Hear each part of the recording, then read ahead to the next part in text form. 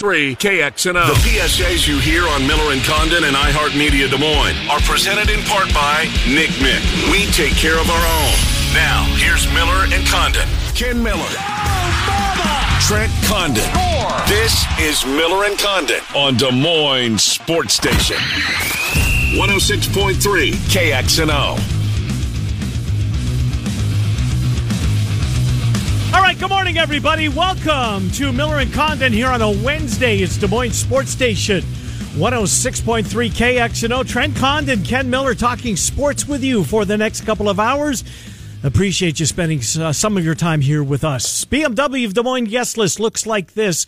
With Iowa State both having their football press conferences yesterday. We will recap them here this morning. David Eicholt, first off, HawkeyeInsider.com, part of the 24/7 Sports Network umbrella.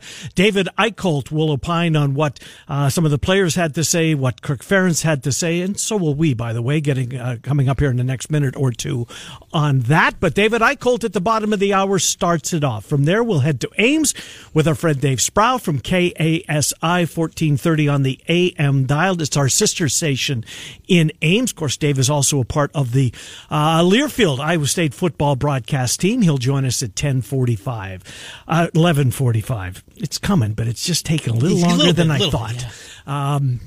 12:05, David Kaplan will be here in his regular spot. We'll head to Chicago with Cappy, check in on things in the Windy City, Cubs, White Sox, Bears, a lot of Bears talk following their impressive win on Monday night.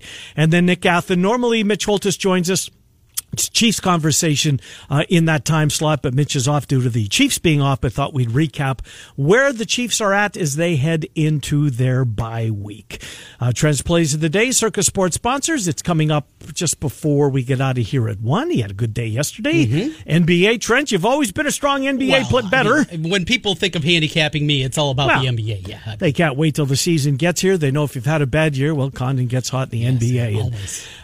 Well, it's a different kind of basketball that usually is my hot spot. And that's coming. It is. And that's coming sooner I've been or later. perusing those conference odds already. Have taking you? a couple of looks at some different things. Are you betting futures? Oh, you've pulled me in. You just can't beat the price, right? You get your hooks in me, and now I'm right there with you. I'm adding things. I love to play them. It's fun. It is. You're invested the whole season long. Yes. And the way the odds change, last week there was one at our TV show. You can see on Mediacom MC22 Inside the Numbers. We talk gambling the whole time on the show. And you had a bet on Cincinnati. Before the season, I was not invested in the Bengals at all. In fact, I bet them not to even make the playoffs. And I saw you got them at 30-1. Mm-hmm. And I said, boy, that's one. So I jumped aboard with you on that one. It's just those prices, finding them at the right time. And they're down to 22-1 now. And that's the part of it. San Francisco coming off a loss. If you do believe that San Francisco ultimately is going to get healthy and figure it out, the time to bet them is now. Don't wait until they get hot. No. You have to do it during the downturns. It's not fun. It's a little bit scary, and at times feels like you're wasting money, and at times you do. But ultimately, we talked about Houston so early in the season, and we both invested in that. And I got them at 12-1. It's not free money because he's still got a series in front of you. And I think it's going to be more difficult than but the rest of America believes it is. You do. There's something about this Phillies team. They got that what do you call fairy dust sprinkled on them. There's just something about them. Astros haven't lost a game. No, I know. They're really, really good. I don't know. It kind of feels to me Super Bowl 32. Packers going for back-to-back. Broncos can't beat them. Double-digit dog. There's just something about it. I kind of have that same feeling. We'll see. But let's save that and shelve that. But futures are fun. I love betting them. Let's talk about... I got to give Ferentz credit because Kirk Ferentz did something yesterday, Trent, that there are few people in today's world that can do what Ferentz did yesterday. Do you have any idea what I'm talking about?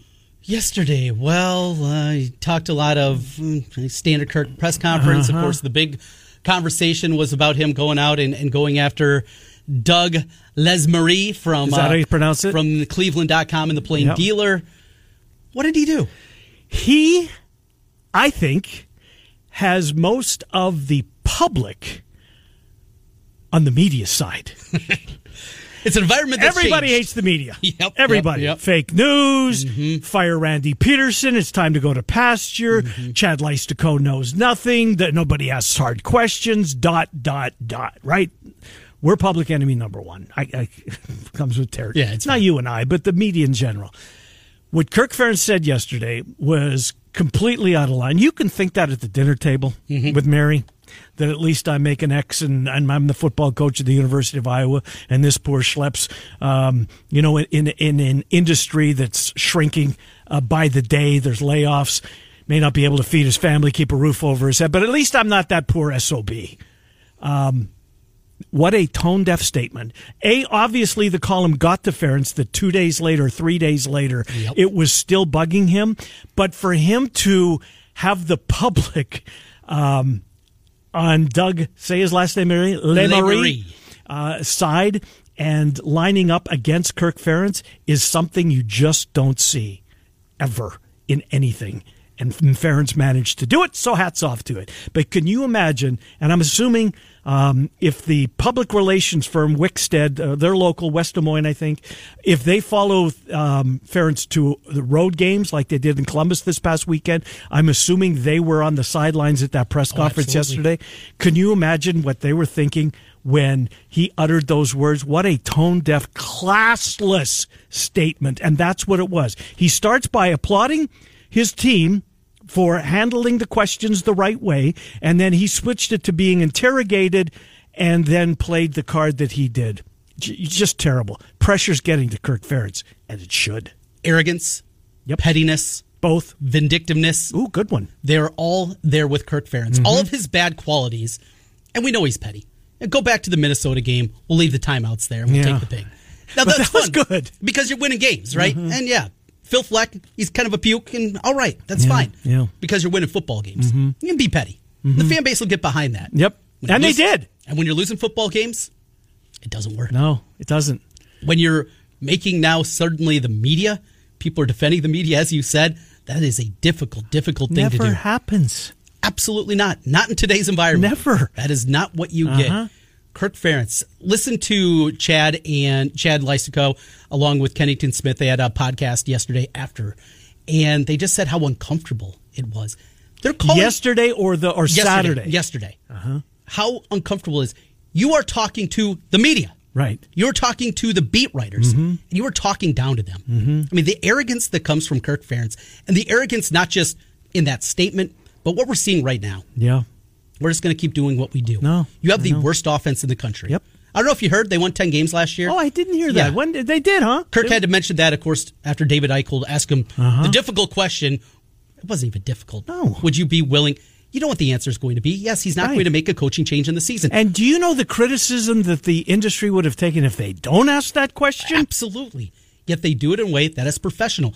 Go back and listen to the back and forth between Doug Lesmerises and Kirk Ferentz. It wasn't mean. It wasn't mean-spirited. They're fair questions. They were fair questions. And it was the end of the press conference. He wanted to get the questions in, so we asked him kind of back to back to back. That's what you have to do, because he knew he was going to be cut off eventually. And, of course, that's what happened with Wickstead and company as they cut things off when things were getting uncomfortable. This is a terrible look for Kirk Ferentz. It's terrible. And these negative qualities that have always been there, they are coming to the forefront. He feels so out of touch, so old, so vindictive. You have all these elements working together. And can you pull out of it? I don't know. He has a relations team that goes on the road with him. Right. And the last two press conferences, he's been an a-hole to the media. He's continuing to do this time in and time out and looking terrible while he's doing it.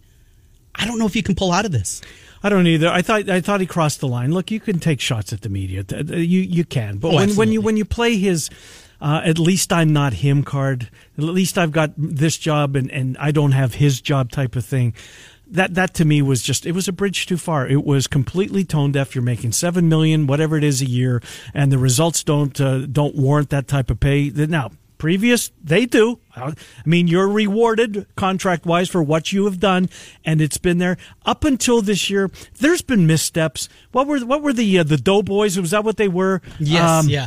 Dominique Douglas and company. Yeah, there was sexual assault stuff that was handled really poorly, especially this is 2022. That it never would have got to this point in the past. There was the whole Rabdo staying out on the road with Mike Ginn's dad while a bunch of your players are lying in hospital. That was a terrible look. The Brian Ferentz living in the Section 8 housing didn't bother me because where would I want to live if I was a player? I'd want to live with my friends, right? I would, and I think everybody would. But okay, you want to put that in there? I don't. You guys can. But this, on top of it all, the body of work, the career that he has put together, it was trending towards statue. Mm-hmm. It really was. Yes. And no one would have batted an eye because this is one that we don't think would have ever had to come down, right? Yeah. Something happens that years later that this is where he was trending. There's Gable. Yeah, there was Fry. Didn't end well.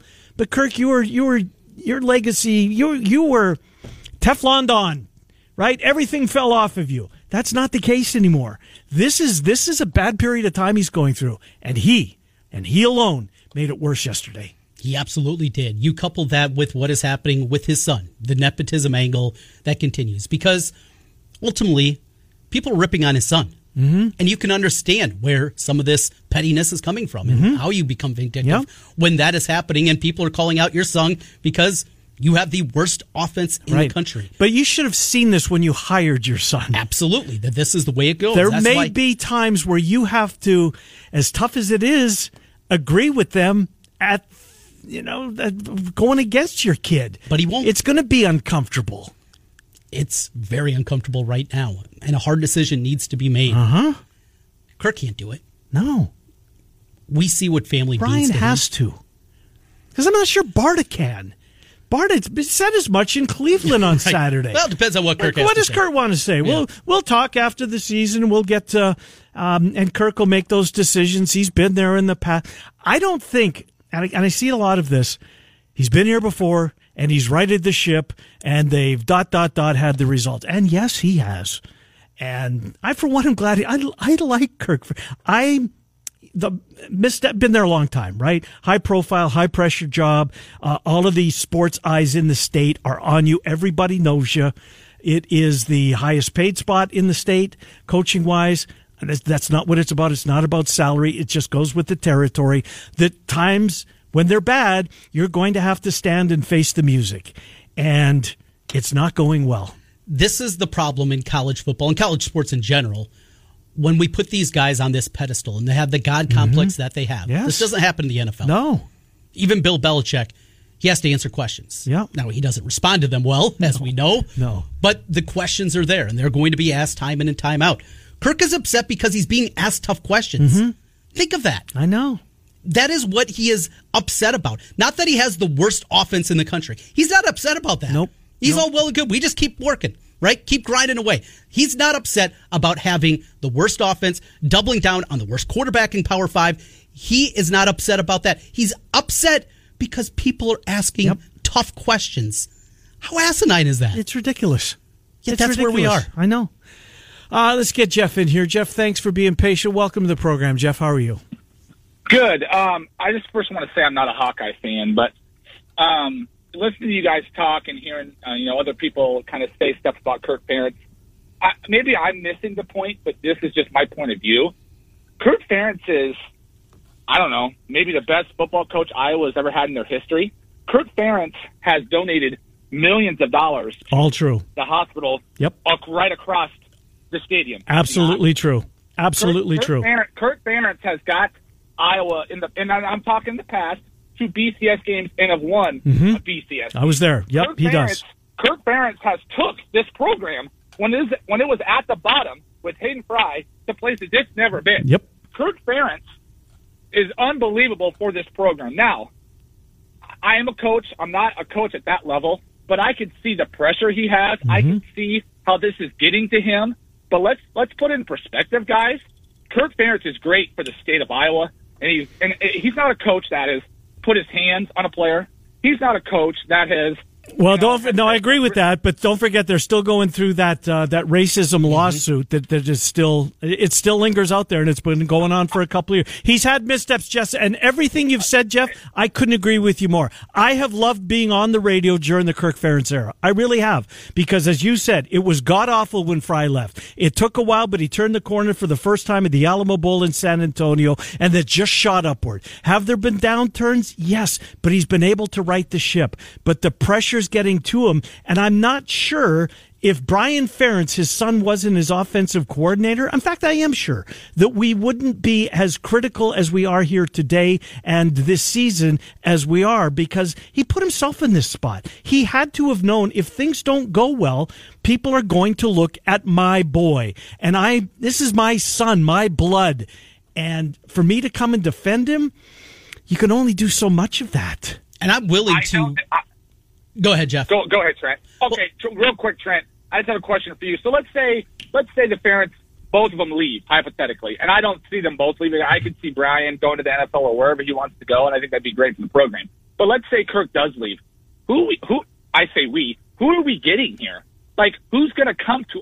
What else do we want than a Kirk Ferentz that most likely in most years get a 7-8 win, go to a bowl, and who they getting, Trent? Well, I don't think it matters about that necessarily, because they may not. Whoever they get might not work. Mm-hmm. But it's a Big Ten job. Yeah, it's one of the top 25 programs in the country. It is. I mean, it's the SEC and the Big Ten. Fan investment. Yep. The amount of money that's coming in. You have a very good You'll job get a here. young head coach that is going to completely change the way the offense is run over there. You're going to bring your offense into this decade, in this century, which clearly has not moved to this point. Are we sure that Brett Bielema wouldn't say yes to coming home? Are we sure that Mark Stoops wouldn't say yes to coming home? Are we sure that Chris Kleiman wouldn't say yes to coming home? All guys with Iowa ties, either University of Iowa or being from the state. And those are three coaches just off the top of my head. Are we sure that those three guys are willing to say, nope, we're good here because of the upside of the Iowa program? Appreciate the call, Jeff. Thanks, Jeff. Appreciate it. Another part about this, I am absolutely, because of Kirk and what he has built and what he has done,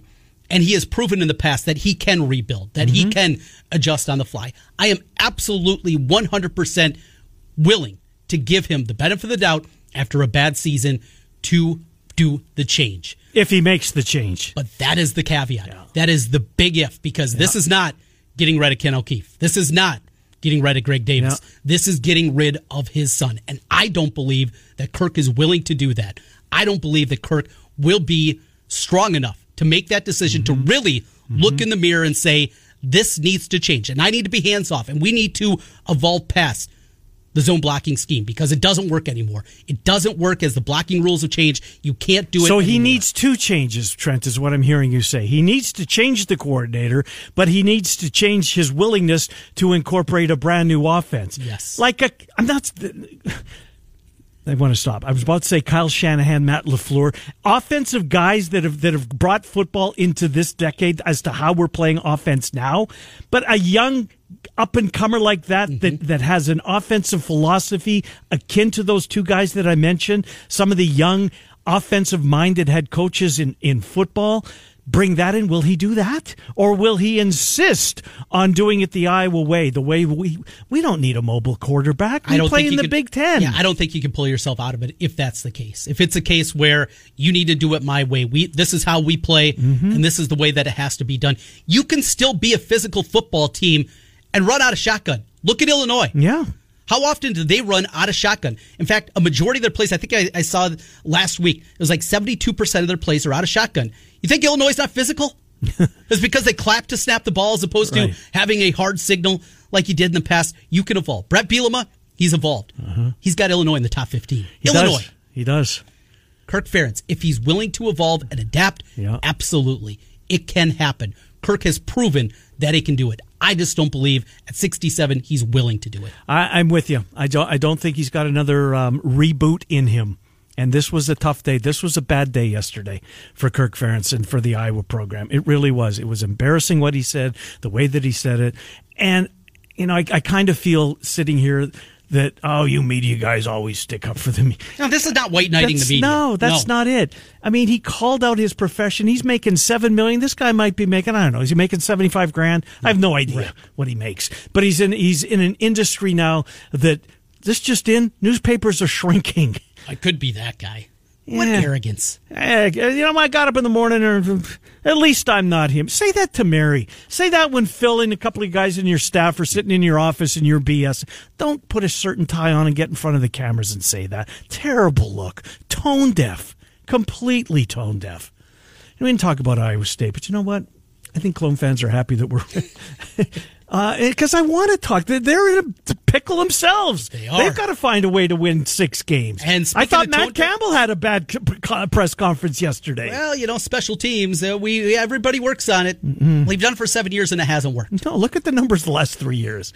They're trending in the wrong direction. There is seldom a Monday that Trent and I, and I'm guessing the rest of the local shows as well, don't reconvene on Monday and talk about, oh my God, can you believe it? Another specialty. When is Campbell finally going to wake up? ... Kirk Jr.?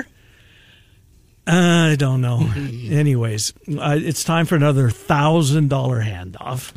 Head to KXNO right now. Once you get there, enter the keyword money. Money at KXNO.com. Your chance to win $1,000. One of the focal points of Kirk's angst over the last couple of weeks has been David Eichholt. He will join us next. He asked the question, did he not, yesterday? That sound that was captured from Ferentz, I think that came from Eicholt's Twitter feed. It came from his Twitter feed. The question was asked by Kennington Smith. Oh, was it? He was the one that asked the question. Credit where credit is due. Thank you. But yeah, David had the camera rolling and tweeted it out. And the national media got a hold of it. Yeah, it's approaching, 400,000 views? Is that what it is? Jeez. Something crazy like that. But again, Ferentz did something that is seldom seen in this time. And that's getting the fan base and the public to agree with the media, to side with the media. That's unheard of. Miller and Condon. It's Des Moines Sports Station 106.3. Which home selling team? Now back to Miller and Condon on 106.3 KXNO. Here's Ken and Trent. 11:30, Des Moines Sports Station, 106.3 KXNO. Iowa's 2023 Big Ten schedule has been released. David Eichholt momentarily will bring that up with David in 15 minutes or thereabouts. Dave Sproul getting into Iowa State. They did have press opportunities yesterday. Matt Campbell, a couple of the players. So we'll recap that with Dave Sproul coming up here. And then in the 12 o'clock hour, David Kaplan off to Chicago. We shall go. David Eichholt joins us. David, Trent, and Ken, thanks for coming on. Another eventful press conference yesterday. Got to applaud Ferentz. He did something very few people have been able to do in today's day and age, and that's to get the public to side with the media when it comes to anything, quite frankly. And Ferentz's tone-deaf remarks seemingly has the public pointing fingers at the coach as you cross the line. So I got to applaud Ferentz for doing that.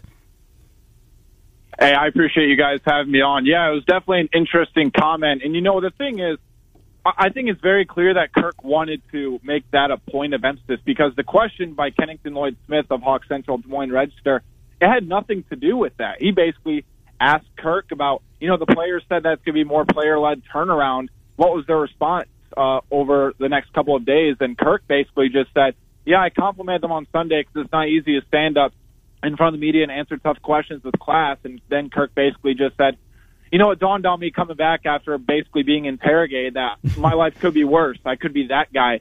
I believe that was to the Cleveland.com columnist there. And, I actually thought Kirk was having a pretty good press conference behind that, and I actually thought he gave a good second half to the answer. But, man, it's been a very telling few weeks, I think, for Kirk Ferentz. Certainly remarks I think he would like to have back, but I'll say tone deaf, and if it was an attempt at humor, when you have the dead last offense in the country, you can't even remotely afford to take those sort of chances. But, at the same time, you have a $42 million buyout. It kind of speaks for itself. Baffling that he's more upset about being asked tough questions as opposed to having the worst offense in the country, yet here we are. Kirk has dug himself out of bad spots before. We have seen this program be able to come back both in season and after bad seasons, and he's done that multitude of different times. But is it different because Brian, the job that he has as offensive coordinator, being on that staff, do you think that makes this different for Kirk Ferentz? I'll say no, and here's why. I think Brian obviously deserves some criticism for his play calling, but let's keep in mind, this is Kirk Ferentz's offense.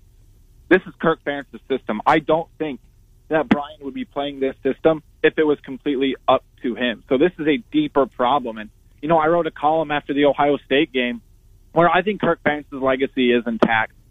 At the end of the day, he's going to have a statue outside Kinnick Stadium, well-deserved. But at the same time, in terms of strictly on-the-field performance, this offseason is going to be the most telling and the most critical offseason he's ever had as coach, because with NIL, with the transfer portal, he basically has to re-recruit his own team. He's going to have to make coaching changes. I don't want to speculate on who, and it's not my position to. And you know what? I don't have to, because I'm not the one that has to make the decision.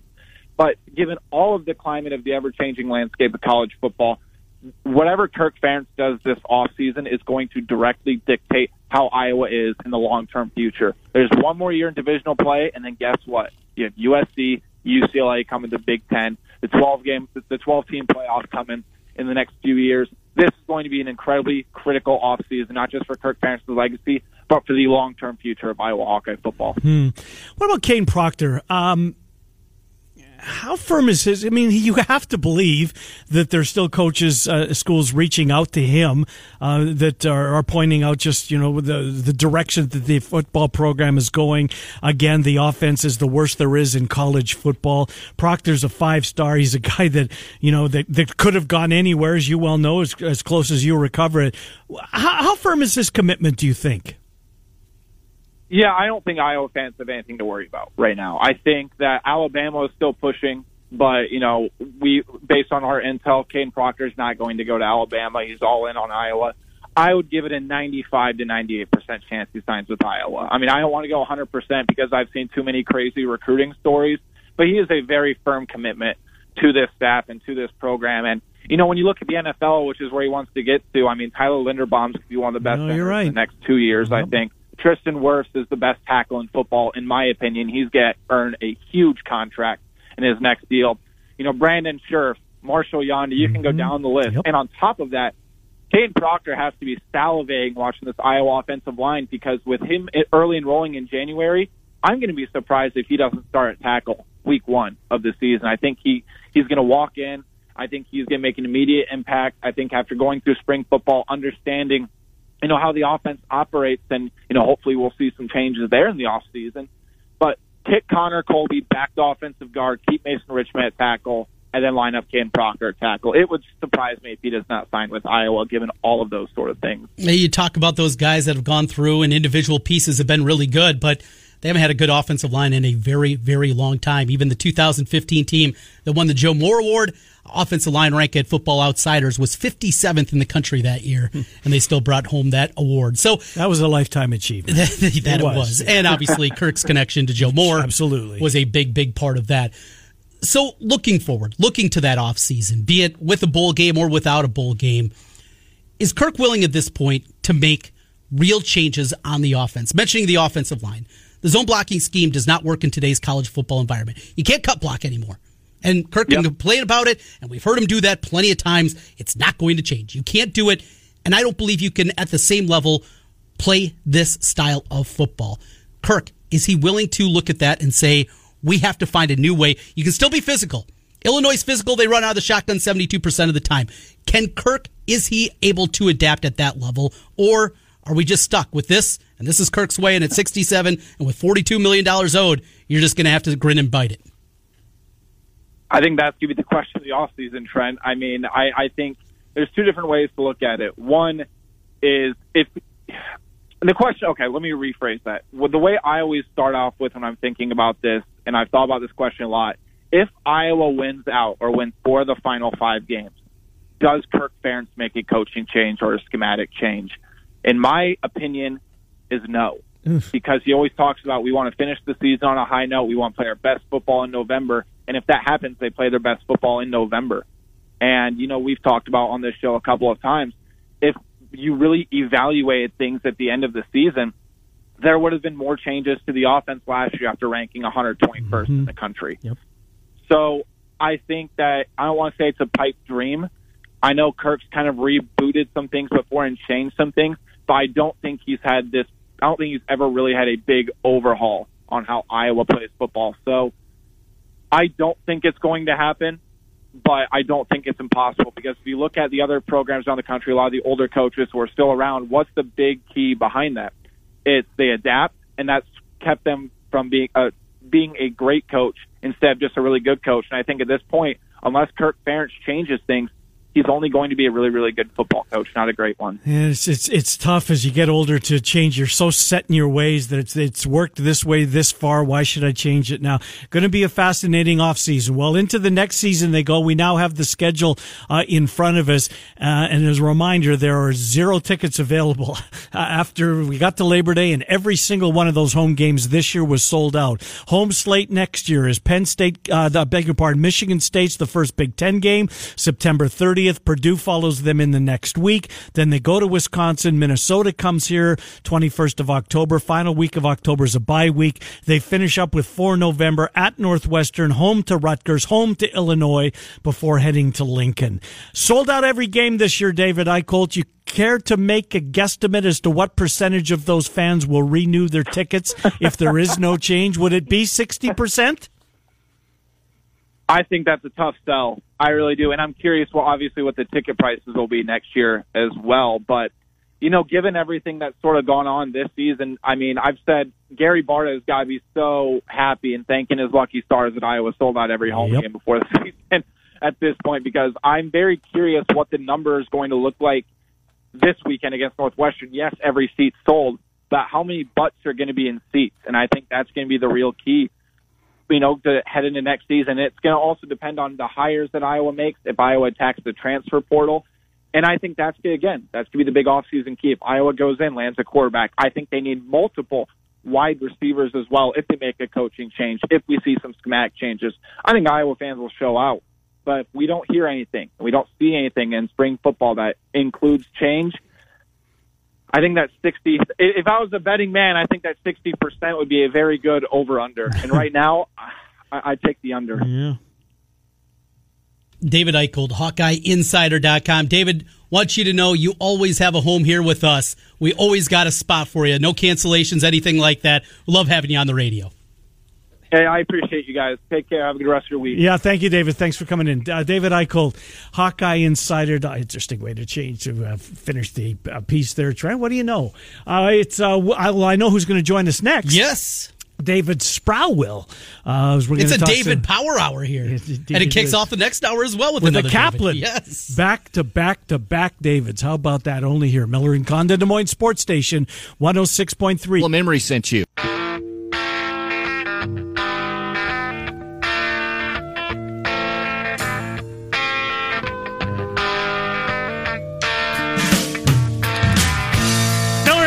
Welcome back to Des Moines Sports Station 106.3 KXNO. Our second of 3 Daves is about to join us. He's Dave Sproul, 1430 KSI.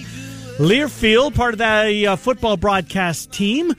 It is Iowa State and Oklahoma. FS1 has it television-wise. The Iowa State Radio Network kicks off at 11. That means, Dave Sproul, you guys take the airwaves at 9:30.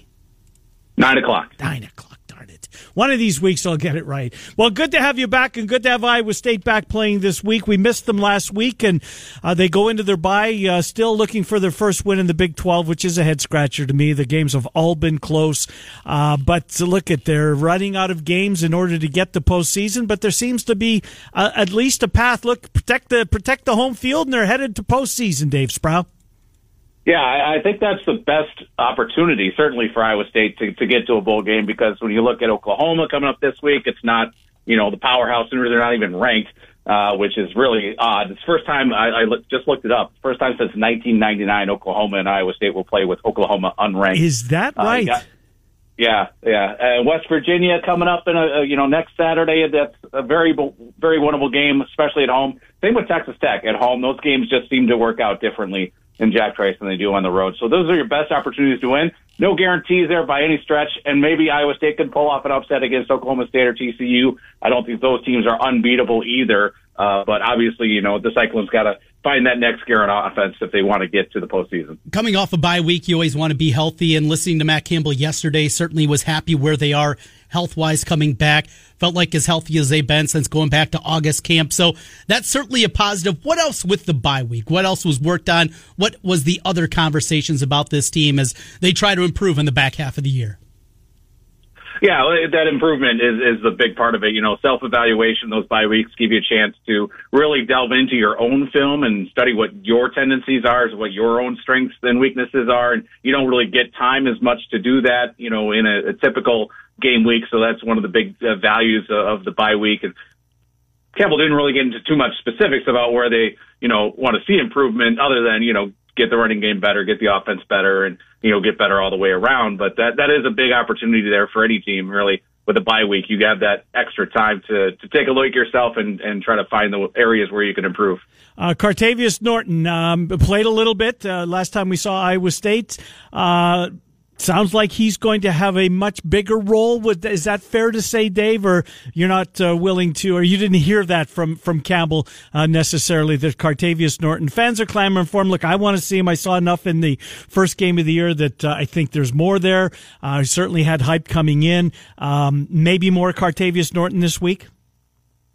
It's a possibility. I kind of expected to see more of Norton than what we did against Texas, so it's hard to really say. And Jairo Brock, if he's back to, or at least close to 100%, which, he's going to be as close to 100% as he's been since the start of the season going into this week. He probably is still the presumed starter here, but it would be, I think, fun to see Norton. And if no other reason than just it would be fun to see what Norton can do a little bit. Fully healthy. He's been banged up, of course. And, if he can go out there and make some things happen for that offense, give him that explosive element that the Cyclones really need from the running game, that would be a huge step for them. Not that Jairo Brock doesn't give you that, but I think Norton gives you a higher ceiling in that regard. But he's still a freshman, you got to take that into account, and the injuries play a role in that. So we'll see. I didn't really get the impression that Campbell was indicating that Norton would play a bigger role, but we could see. I think he'll certainly get his chance. We've seen all four running backs at various times in these games recently, so I certainly think he'll get an opportunity, but I think the other guys will too. So Matt Campbell yesterday says the question was posed again about special teams. And he said, quote, "That's a lot to put on one person. And we've had a lot of success doing it how we do in the past." When? Because these special teams have not been good for 7 years. No, they have not. That's, that's some ultimate coach speak right there to talk about success in an area where you demonstrably have not had really consistent success. So that is, such a tough thing to deal with. And the part that I guess I would kind of question is that the idea that it's a lot to put on one person. You could say the same thing about offense and defense, but you have coordinators in those areas as well, and you have position coaches to help those coordinators. And he also talked yesterday about how, every coach on the team is involved in special teams coaching as well. Well, you could easily have a special teams coordinator and use some of those assistants too as well in the special teams game planning and execution. So it really doesn't make much sense to me at this point that Iowa State doesn't have a good special teams coach unless Matt Campbell went out and tried to find one and just didn't find one he thought would be the right fit. He talked about his, having the analyst there a little bit and the feedback he gets. And of course, some coach speak there about how, that's really valuable and all that stuff. And, he's got great experience and a lot of insight, but he's not, it's an analyst role. It's not a type of coach where he's down there on the field directly working with the athletes and telling them what they need to do.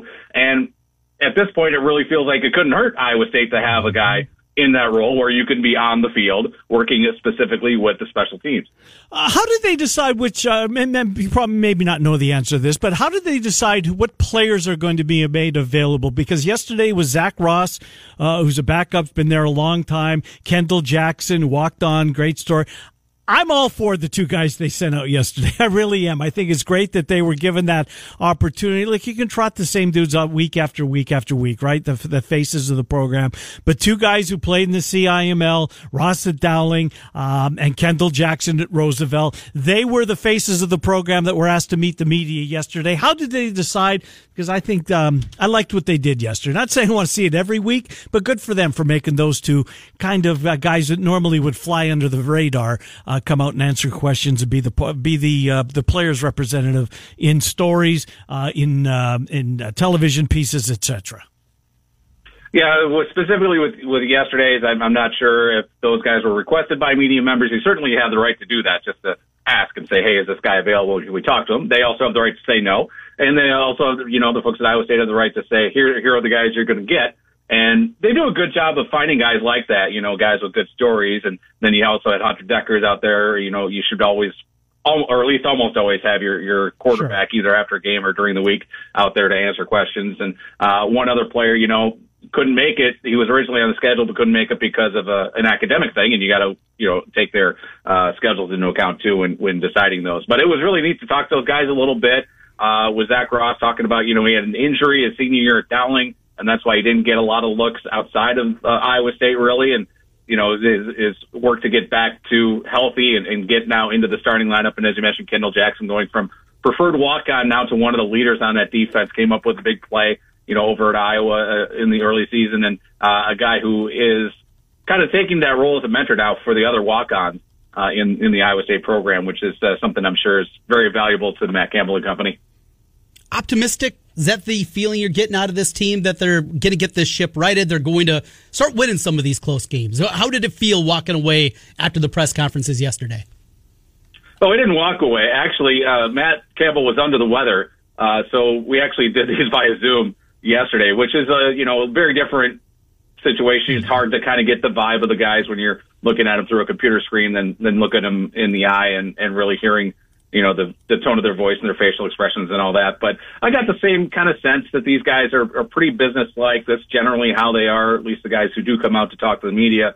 Handle themselves, pretty well, not with a lot of emotion. It's one of the fun things about talking to a guy like Xavier Hutchinson, though, is that he brings a little of his personality and fun to it. And I got to give him a big shout-out for coming out after that Texas game, dropping the biggest pass of his life, and coming out to answer questions after that game. So it's a little harder to sense the vibes of this team, but just felt like, very typical kind of week, kind of business-like, and looking forward to what's ahead instead of dwelling too much on what's in the past. What, if anything, did you hear about the secret scrimmage against Creighton this past week? And I guess they got another one coming up.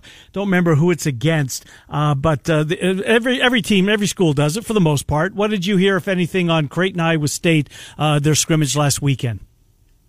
I haven't heard much. I listened to your conversation with Nick Osen, and he's definitely got the connections on that one. So I go back to his evaluation, I guess, if you want the real insight there. But I can't tell you much. I just know that, the biggest value you get out of that is that, first of all, you're taking on a really good team out of Creighton. It's probably going to be, or is, top 10 coming into the season. So you can get a lot out of that. You can get, a chance to really look at guys going head to head with real life competition and break it down on film and do all that. So that's the biggest thing. Whatever the coaches take away from that and use to improve their team, that's going to be what really matters when it comes to preparing for the season. Dave Sproul, I'm sorry. Yeah, we know you got a busy Saturday before that, a busy Friday. Playoff for the Little Cyclones?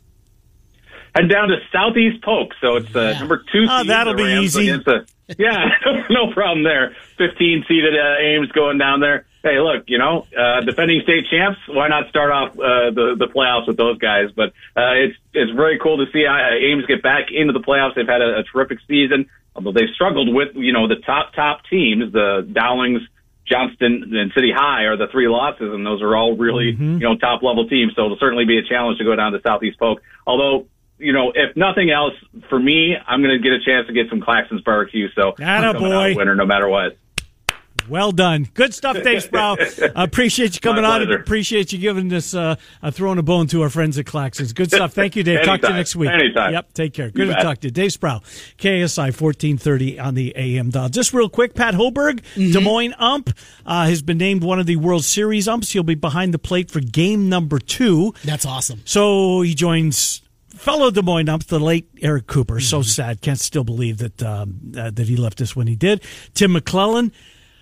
There's another Des Moines ump, Mike Everett. Yes, Mike Everett. Does he had a World Series? I think so. Not bad. Des Moines, Iowa. The cradle of umpires. The cradle of umpires. Absolutely. Good stuff. Way to go, Pat Hoberg. He'll have the plate on Saturday night for game number 2.